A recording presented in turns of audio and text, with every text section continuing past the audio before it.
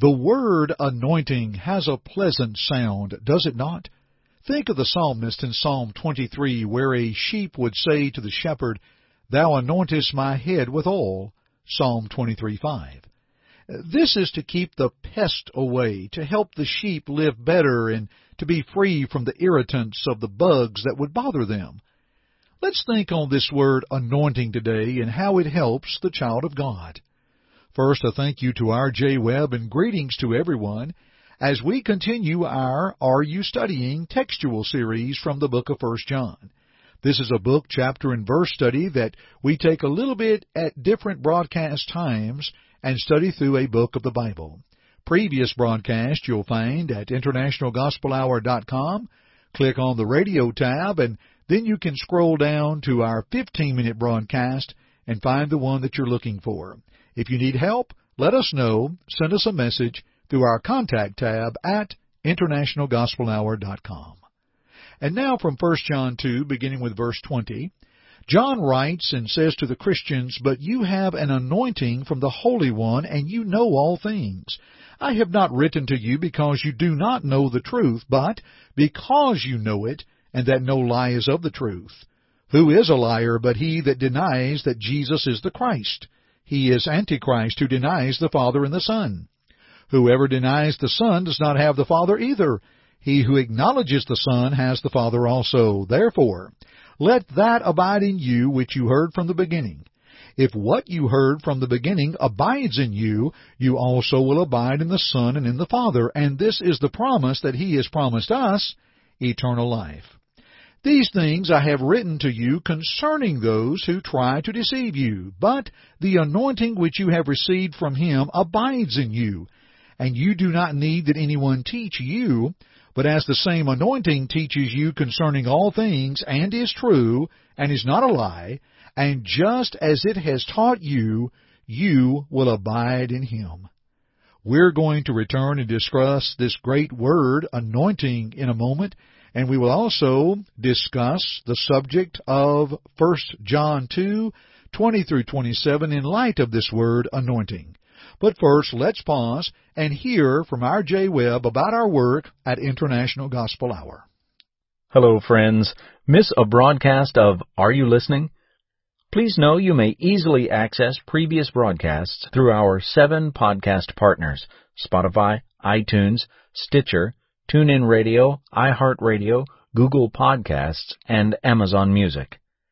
Just search for International Gospel Hour, and you can find previous broadcasts of Are You Listening? They are always there 24/7 for you to listen or download. And now, let's continue our study. Now, friends, let's talk about the anointed of Christ. In the Old King James Version, it says you have an unction. The American Standard Version of 1901, you have an anointing. Now, both words mean the same as the anointed in later translations. This means that they were separated unto the Holy One and separate from the world. As these individuals were separate to God for His work and separate from the world, and a reminder, this is where you are.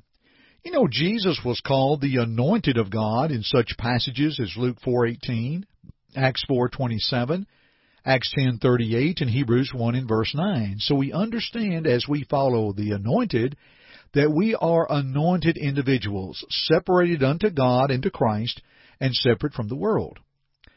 The late Brother N.T. Caton had something to say on this. He said the Lord had promised the Holy Spirit to guide the apostles into all truth. The apostles were empowered to confer spiritual gifts in the first age of the church. This was a necessity until all things should be perfected. Those to whom John wrote were possessed of these gifts, these anointings, and were thus provided with an infallible guide to know the truth and to detect the error, and needed no teaching from man. They had a teaching from on high, which was the very truth and no lie. Hence, all they needed was an exhortation to abide by this teaching.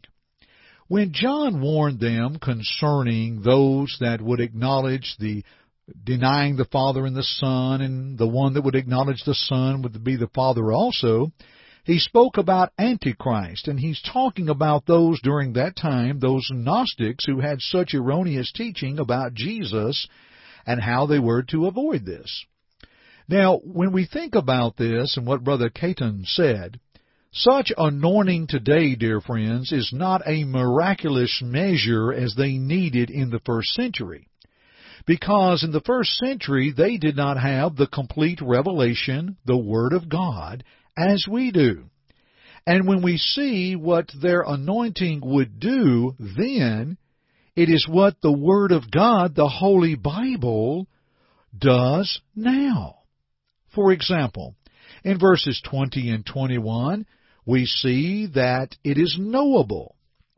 Well, in John 8:32, Jesus said, "And you shall know the truth, and the truth shall make you free."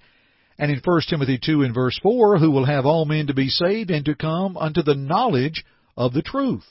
We can know God's will through the Word of God. In verse 24, the anointing was abiding and continual. Well, they had heard the Word. Today, the Word of God, listen to Peter in 1 Peter 1:22.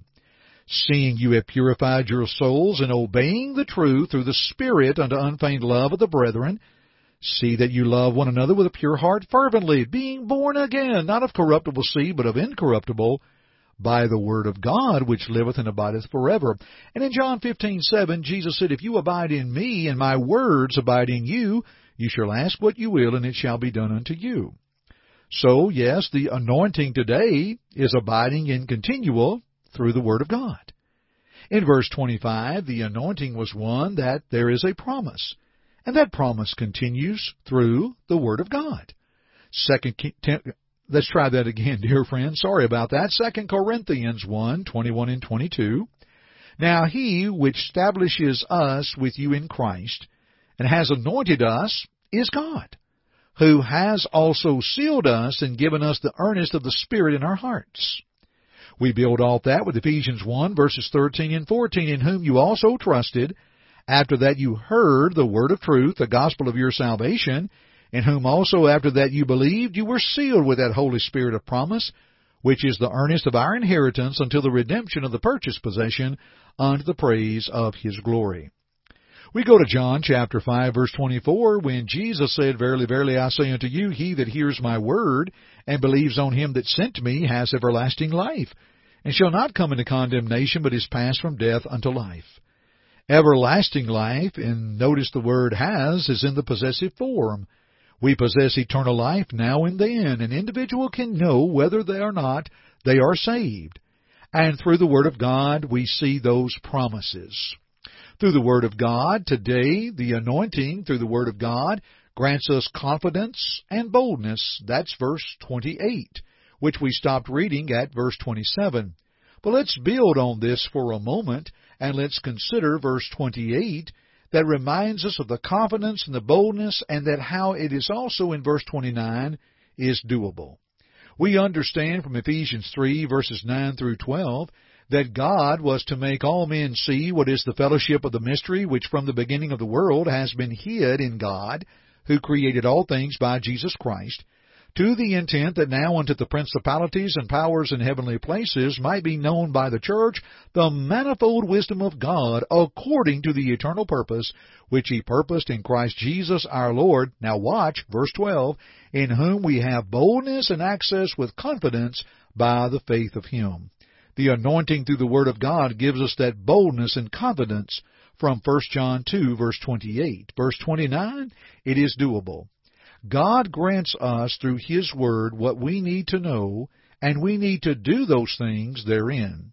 In 1 John 3, beginning with verse 20, "For everyone that does evil hates the light, neither comes to the light, lest his deeds should be reproved. But he that does truth comes to the light, that his deeds may be made manifest, that they are wrought in God." We are also reminded from Matthew 7, verses 24 through 27, of the wise man and the foolish man. The difference? The wise man is the one that hears the sayings of Christ and will do them. The foolish man will hear the sayings and do them not. Dear friends, when we look at all of this concerning the truth, or the anointing today, if you will, that what the anointing granted in the first century, the Word of God is able to do today. What will keep one further from the Antichrist or false teachers is to be anointed of Christ through obedience to His Word. A Word that is knowable, abiding and continual in our lives. It is promised. It has confidence and boldness, and it is a Word that is doable. When we are obedient unto God, we will be the anointed of Christ. Let's pause here for a moment. A little information about our website, then we'll come back and wrap up our broadcast. Our website is internationalgospelhour.com. That's internationalgospelhour.com. Please check it out and listen to our other broadcasts. Learn more of our history, download our app, request our free newsletter and free Bible study. Also, check out our free resources available from our fellow laborers in the gospel. Yes, friends, all for you through our website at internationalgospelhour.com. Let's continue today's study. So, friends, as we think from 1 John chapter 2 today and see the anointed of Christ, we understand the miraculous gifts within the first century. And we understand that they were to serve just for a purpose of time. We understand that from a study of 1 Corinthians 13 and Ephesians 4. Today we have that complete revelation, the Word of God, that will guide us and help us to be the anointed of God. Let us rest assured in God's Word. Let us study and let us pursue it and to be what God would have us to be. And as we always do with the Word of God, we are going to continue our studies together another time. But for now, thanks for joining me on the International Gospel Hour. I'm Jeff Archie, and kind friends, keep listening.